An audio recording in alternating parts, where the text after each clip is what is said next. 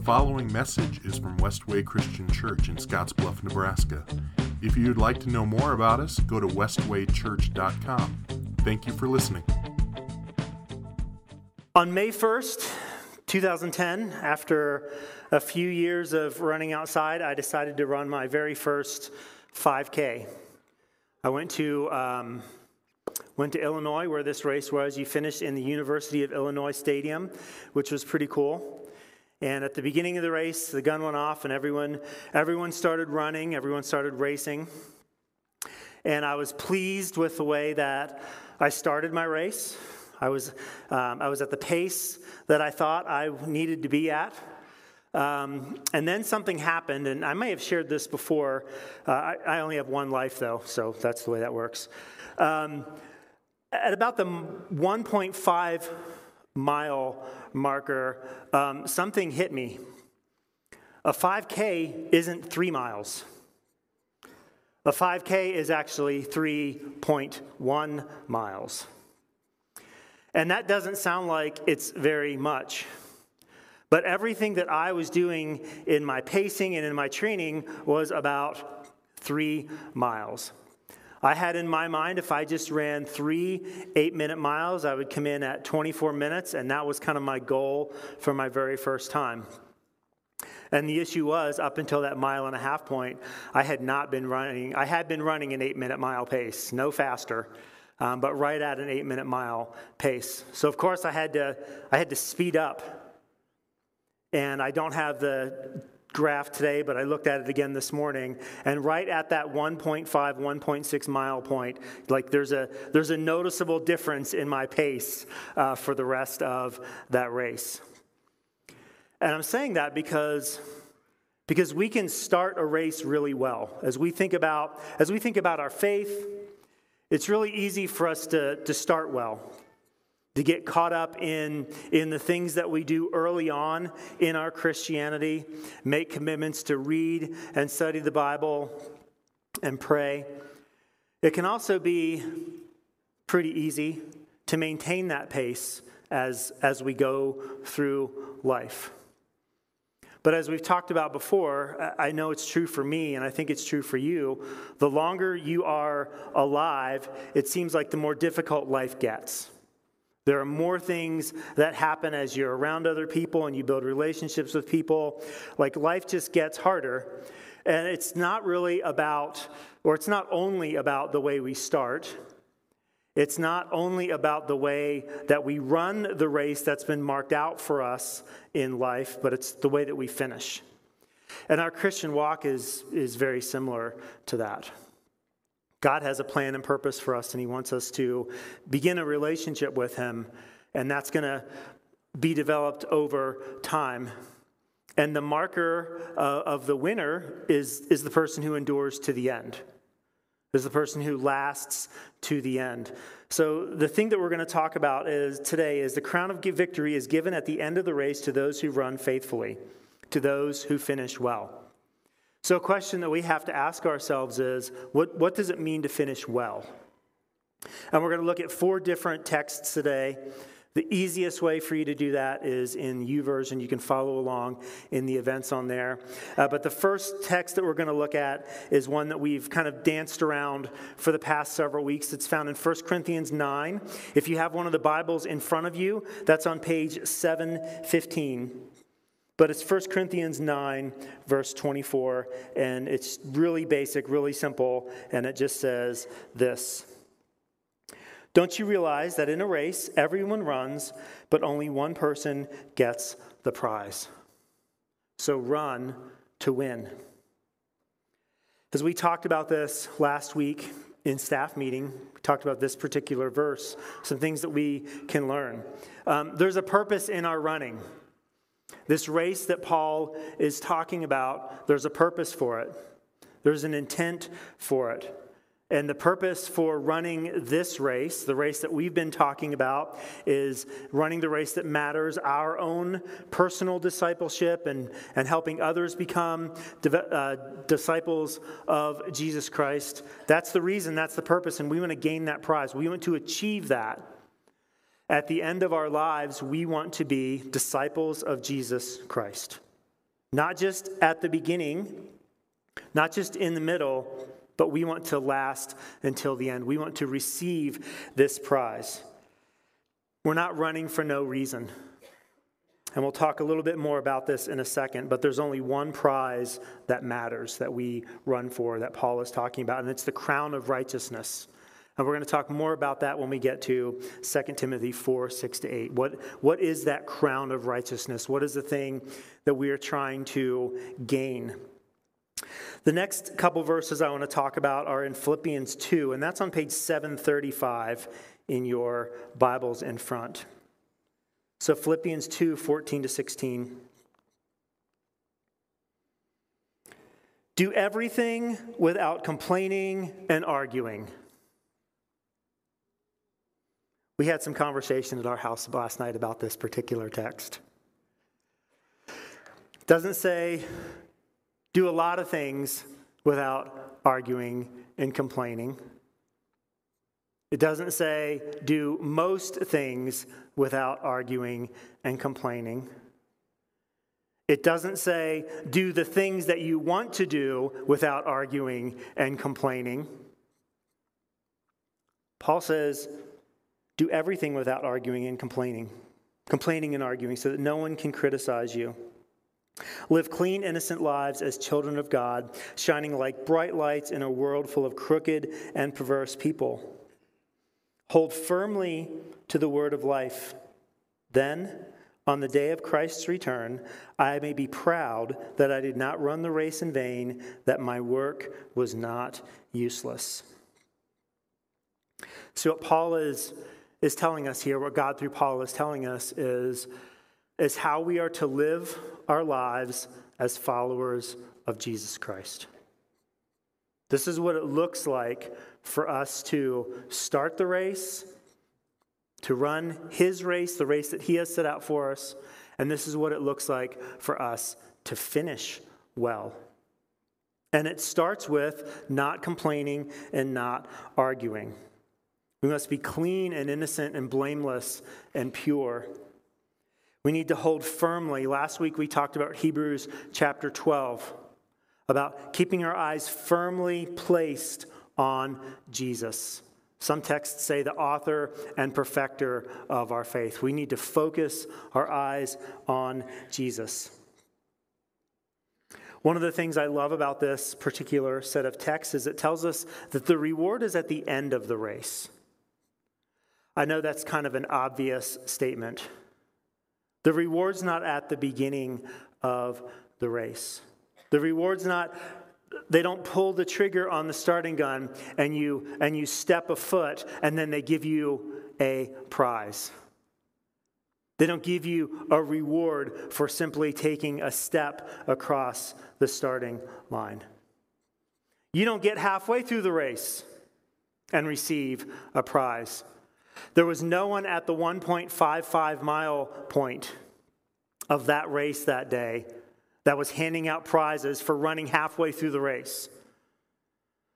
The thing that we need to grasp and the thing that we need to understand as Christians is the reward is at the end of the race, but only if we hold firmly. Only if we endure to the end will we receive this prize.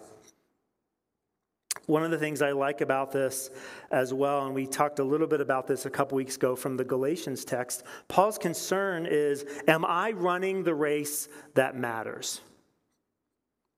Am I pursuing Christ? Am I pursuing discipleship? I think this is a healthy marker of someone who is learning and growing in their relationship with Jesus, to be self-reflective. To ask myself, am I running this race in a way, am I living this life in a way that is honoring and glorifying to God? Can I look back on the last 6 days, 6 weeks, 6 months, 6 years? For some of you, it's 6 decades. Can I look back on my life and can I see change? Like, am I running this well?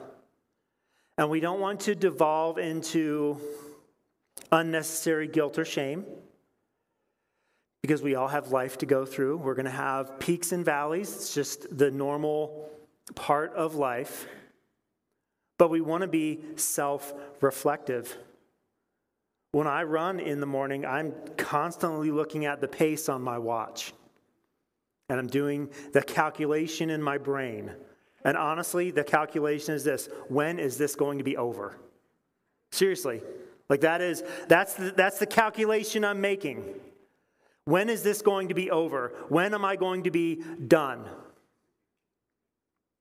How am I proceeding in my race? Paul said this, we talked about this. This was Galatians 2:2. I wanted to make sure that we were in agreement, for fear that all my efforts had been wasted and I was running the race for nothing. So one of the keys in finishing this race of discipleship well is to be self-reflective, is to ask ourselves, how am I doing? Hopefully you'll be in an accountability relationship with someone else in your life that you can ask that question. Because we have a tendency to exaggerate how well we're doing in the race. And what we need are other people to come alongside of us. We need to give them permission to tell us how we're running our race. I want you to flip to Galatians 6, verse 9. That's on page 730 in those Bibles.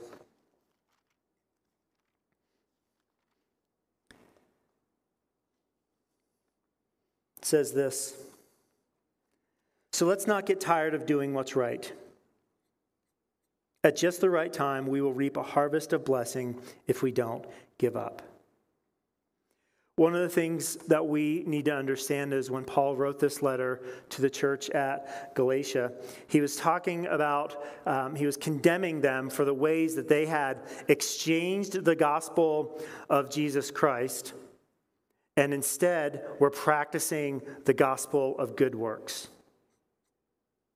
So they had heard about the gospel of Jesus.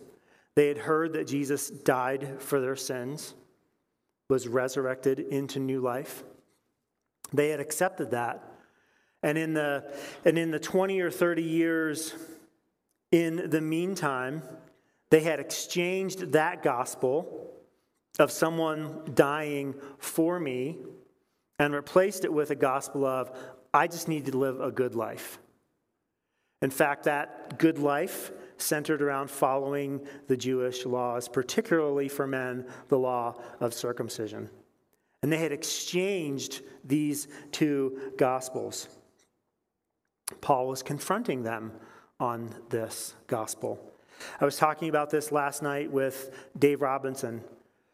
Paul's letter to the church at Galatia is probably his most negative letter that he writes.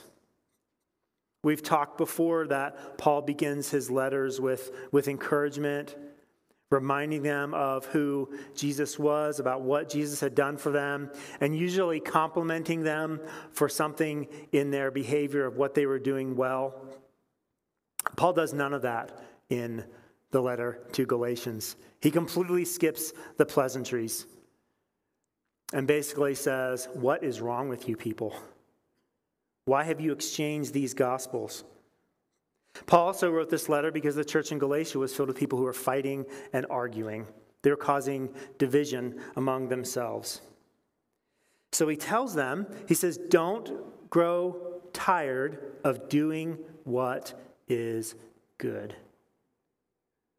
Don't grow tired of doing what is good. There's one gospel that we preach. It's the gospel of Jesus Christ.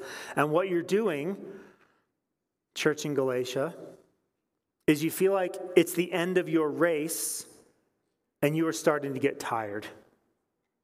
You are starting to grow weary. You are starting to be exhausted. You are starting to forget the gospel of Jesus Christ. And what I need you to do, church in Galatia, is not grow tired of doing what's right. Come back to this gospel. One of the things that we've noticed here, we've talked about this with team leaders and with our pastors and with our elders. The name that we have called it is commitment drift. What we've noticed over the past several years is as a church, we've started things, and then kind of as time goes on, what we've noticed is there's less and less and less and less commitment over time. One of the things that I think about is the food pack that we did a few years ago. The very first one. Started off, we had a lot of people, we had a lot of interest, had a lot of excitement. When we've done the food pack, part of the deal that comes along with the food pack is our body pays for the meals, so we pack them, we pay for them. The first year, food pack went great. We had lots of turnout. The funds were easy to raise. You really gave quickly. The second year, it was 2020, so it was 2020. A little less. But then the third year when we did it, it was really challenging. We had way less people than what we had hoped for, and raising the funds for that was really challenging. It was a little bit of commitment drift, and it caused us to ask some questions about, should we continue to do this? What maybe people in our body aren't telling us things? Well, they're telling us by not showing up. We're going to talk about this in probably next year when we hit 1 Corinthians part 2. There are ways to talk about things that are happening without, and not just not showing up isn't one of them. There's this commitment drift. Another way that we've kind of noticed some commitment drift is with our Embrace Grace ministry. And not so much on the Wednesday night piece that we have, but in thinking about our baby shower in terms of getting items, in terms of participation in our baby shower. It's kind of waned as time has gone on. And I think one of the things that we need to be challenged by as we're reading this is to remember that it's written to them, it's written for us. So there is some value and some import for what we're reading in this. And I think our cultural age is commitment drift. I think it can be really easy to start off things strong, and then just as time goes on, we kind of lose interest, we lose focus. And what Paul is telling the church in Galatia, and I think what God is telling us through Paul to the church at Galatia, that we need to not grow weary in doing good. We need to be faithful in doing good. We need to rise to that challenge. I also think about our Wednesday night piece. What's most amazing to me as I think about Wednesdays at Westway is prior to COVID, we had a student ministry, we had a children's ministry. When that kind of piece passed, our student ministry started very quickly back up again. We had a hard time resetting our children's ministry for lots and lots and lots and lots of reasons. Until last year in March, where we just kind of decided, okay, we're gonna do this. We're gonna start this piece. And what was really awesome to watch that take place was to see the people who came, children and students, not just Westway kids, not just Westway students, not just Westway children, but they began to invite their friends from the community. And we very quickly had 75 people here on a Wednesday night. Those last couple weeks, I'm talking last year, last March, last April, last May, when we just started this thing. So we went from nothing really to 75 people, and it was really kind of amazing. So now what we've done, we've added small groups on Wednesday nights. And we've encouraged people to come to small groups on Wednesday nights and participate and really try to make some connections. And our average last year was 125. And it's not about numbers. But the thing that's amazing to me is we didn't have a program, and then we did, and it was 125 people. And most of those people, I should say many, especially on the children and student side, are people who aren't connected to our church. We're not going to see them here on a Sunday morning. And we might want to see them here on a Sunday morning. I would certainly love to see them here on a Sunday morning, but I'm far more interested in them knowing who Jesus is and developing relationships with people who are genuinely interested in them and care for them, and they might make that jump to Sunday, they might not. But many of these kids are hearing for the very first time that Jesus loves them. That's what they're hearing, that Jesus loves them. And whether it's Wednesday nights or whether it's Embrace Grace, those ministries are very specifically targeted to people who may not have a relationship with Christ. And one of the things that I know is that ministry to people who don't have a relationship with Jesus, who don't have any understanding of what a relationship with Jesus, that's really hard. It looks dramatically different than talking to people who have a foundation and talking to people who have a context for who Jesus is. It's going to require more of us. Ministry to people who don't know who Jesus is requires more of us than ministry to people who do know who Jesus is. And what I'm saying in all of the midst of this is, don't grow weary in doing good. This is not the time for us to fall into this commitment drift that our culture says is of value just because it's hard, just because it's challenging. It is hard. It is challenging. And quite frankly, it's what we're called to. It's for this reason I love in this text, he says, at just the right time. You know when just the right time is? It's now. This is the right time. Each and every one of us has been placed here, where we are, when we are, for a reason. It's not an accident. It's not a happenstance.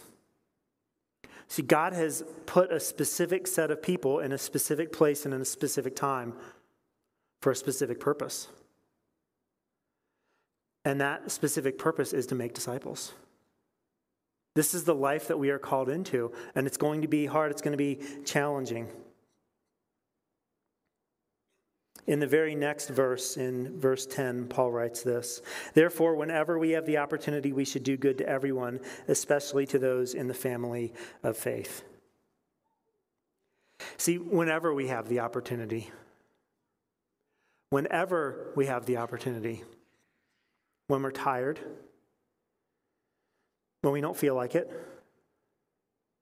when it presses against our preferences, when it presses against our wants, our wishes, and our desires, whenever we have the opportunity, we're to do good to everyone.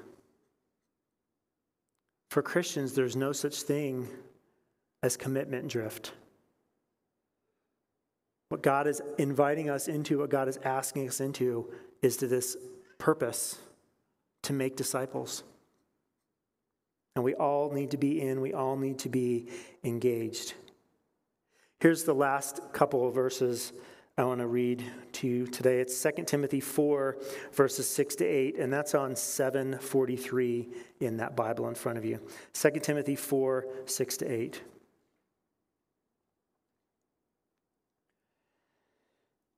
I want you to notice this change in Paul's demeanor in these verses. "As for me, my life has already been poured out as an offering to God. The time of my death is near. I have fought the good fight. I have finished the race. I have remained faithful. And now the prize awaits me, the crown of righteousness, which the Lord, the righteous judge, will give me on the day of his return. And the prize is not just for me, but for all who eagerly look forward to his appearing. Something you need to know is this is written at the end of Paul's life. This is written at the end of his life. He's not saying these things because he's tired. Paul is saying the things that he's saying here because he's done. His race is over. See, previously when we've talked about Paul's mindset has been, am I running the race right? Am I running the race right? Am I running the race right? I don't want to run in vain. I don't want to do this for no purpose. I don't want to miss out on something. I want to make sure I'm doing exactly what God calls me to. And here at the end of Paul's life, his attitude is this: I did it. I'm done. I can now look back on my life and see that I ran the race well. I'm done. And the only thing that's left for him, as he describes it, is to eagerly look forward to the day of the return of Christ. It's that very last verse. To eagerly look forward to the day of the return of Christ. That's all Paul has left. He's exhausted himself out. He's worn out. He's run the race.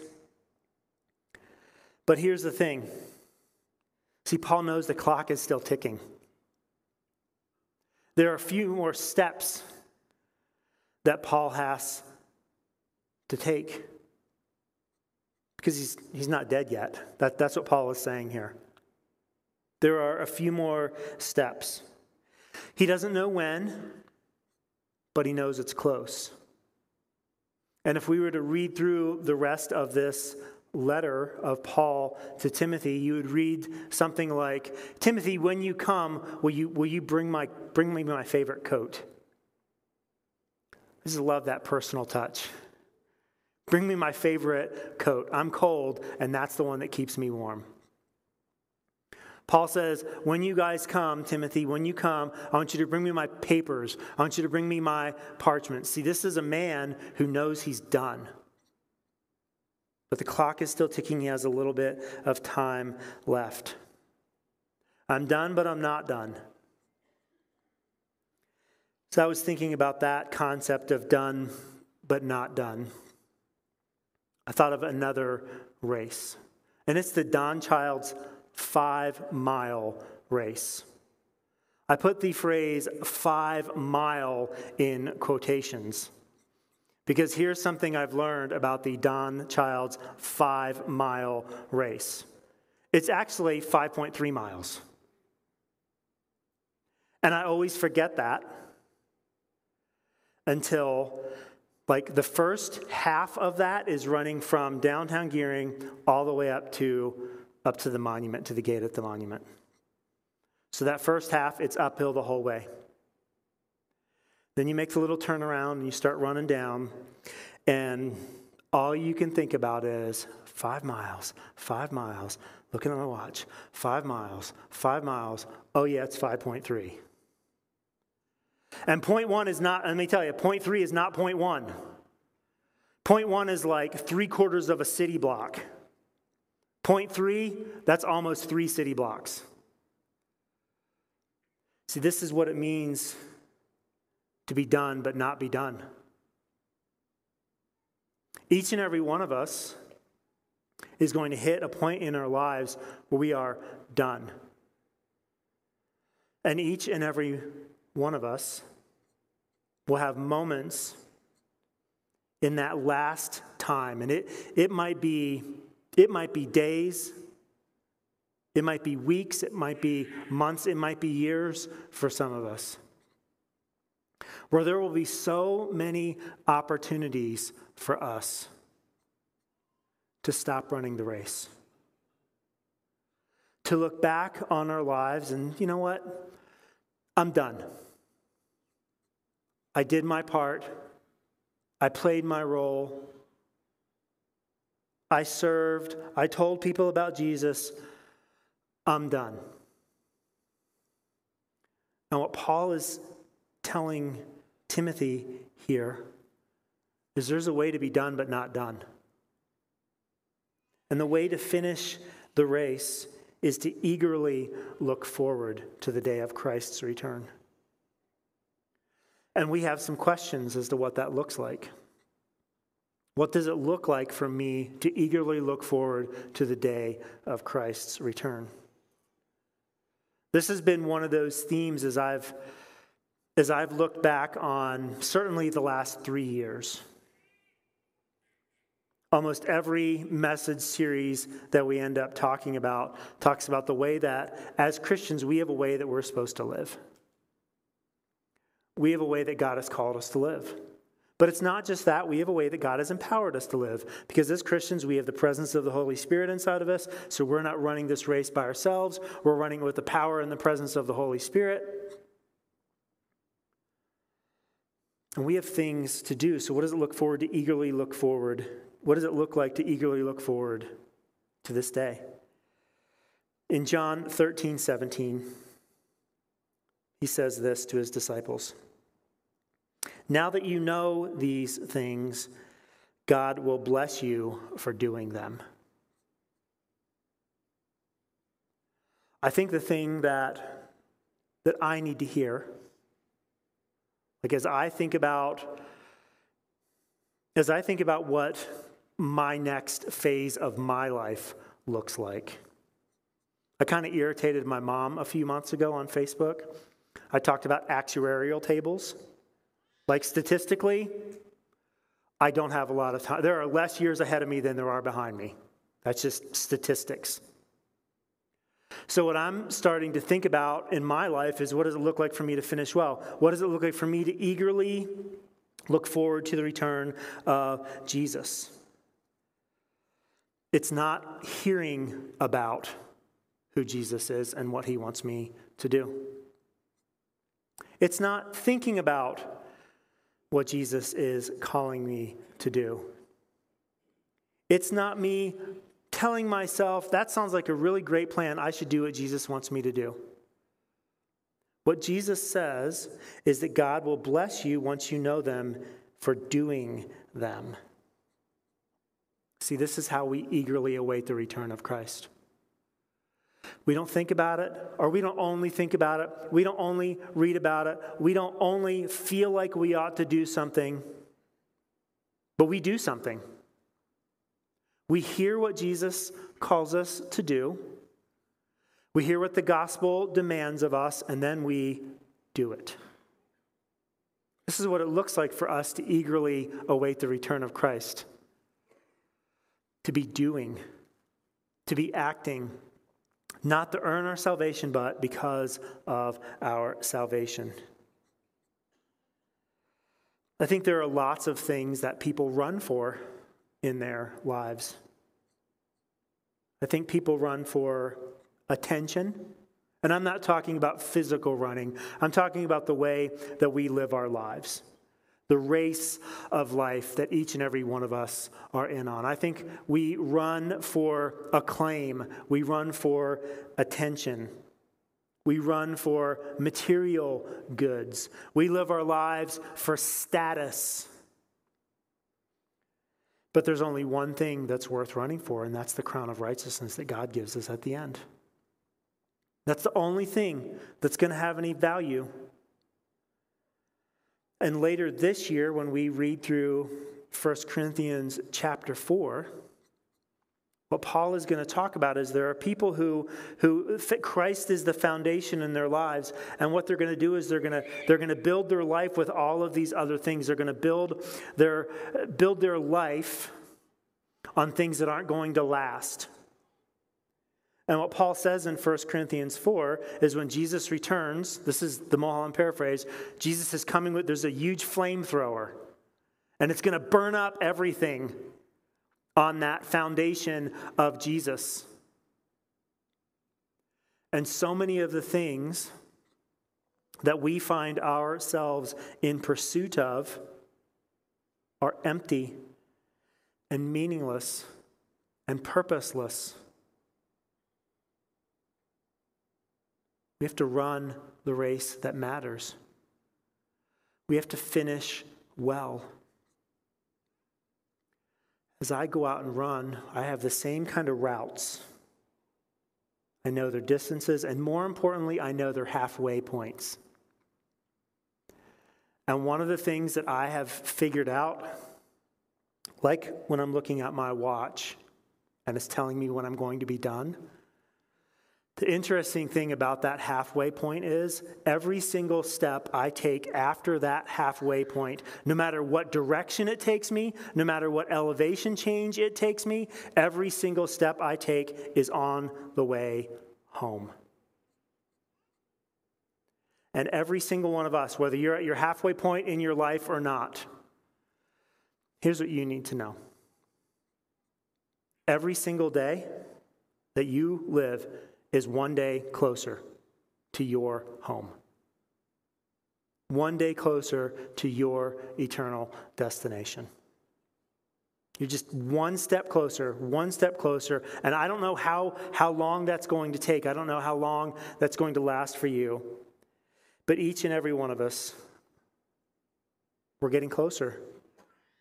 The finish line is looming to us. And what we need to do in these last moments of this race, and I say moments because God's eternal, and we are just moments in comparison to God's eternity. What we need to do is we need to lift our heads up. We need to lower our shoulders, and we need to run. We need to finish this race strong and not give in to the temptation to grow weary and to grow tired and to quit and give up. We need to pour all of ourselves out. As Paul says, we need to fight the good fight. We need to finish the race. The author of Hebrews says we need to cast off everything that hinders us, especially our sin. We need to focus our gaze on Jesus Christ. We need to think about what he endured, and we need to focus on that. We need to count the cost. We need to discipline our bodies. And when you finish, you'll be like Paul, and you'll see that your race has not been run in vain. It has not been meaningless. In the 1968 Summer Olympics, there was a marathon runner named John Stephen Akhwari. He's running his marathon and he cramps up due to the altitude of Mexico City. He hadn't trained at that altitude in his own country. About the halfway point, he falls over, dislocates his knee, hurts his shoulder. However, he continued running. He was 57th out of the 75 that started. He was among the 57 finishers out of the 75 that started, which ought to tell us something. Not everyone that starts finishes. That ought to bear some weight on our soul. That not everyone who starts the race finishes. The winner of this marathon finished in 2 hours and 20 minutes. And John Stephen finished in 3 hours, 25 minutes, and 27 seconds when there were only a few thousand people left in the stadium. A television crew was waiting for him as he limped in. I watched part of the video this morning. As he limped into the stadium, his knee wrapped up. He's interviewed, and they ask him why he continued to run. And this is what he said. My country did not send me 5,000 miles to start the race. My country sent me 5,000 miles to finish the race. Each and every one of us has been invited into this race of disciples, of being made into disciples and making disciples of other people. This is what we are called into. We are to pour all of ourselves out in the running of this race. And this concept of being poured out is not limited to just us. There's a context for it. If you have your communion element, I would love for you to take it out. I'm going to read to you 1 Corinthians 11, verses 23 to 26. For I pass on to you what I received from the Lord himself. On the night when he was betrayed, the Lord took some bread and gave thanks to God for it. Then he broke it in pieces and said, "This is my body, which is given for you. Do this in remembrance of me." In the same way, he took the cup of wine after supper, saying, "This cup is the new covenant between God and his people, an agreement confirmed with my blood. Do this in remembrance of me as often as you drink it." So as we take the bread, which represents Christ's body that's broken for us, that's what we want to remember. That's why we do this. We are remembering that someone suffered and died for our sins. Take and eat.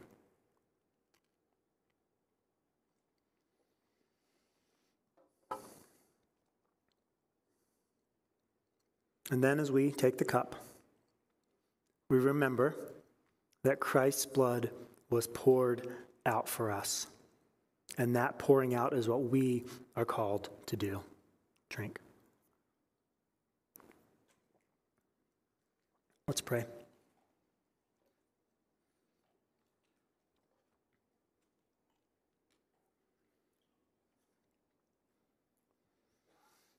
Father, I'm thankful that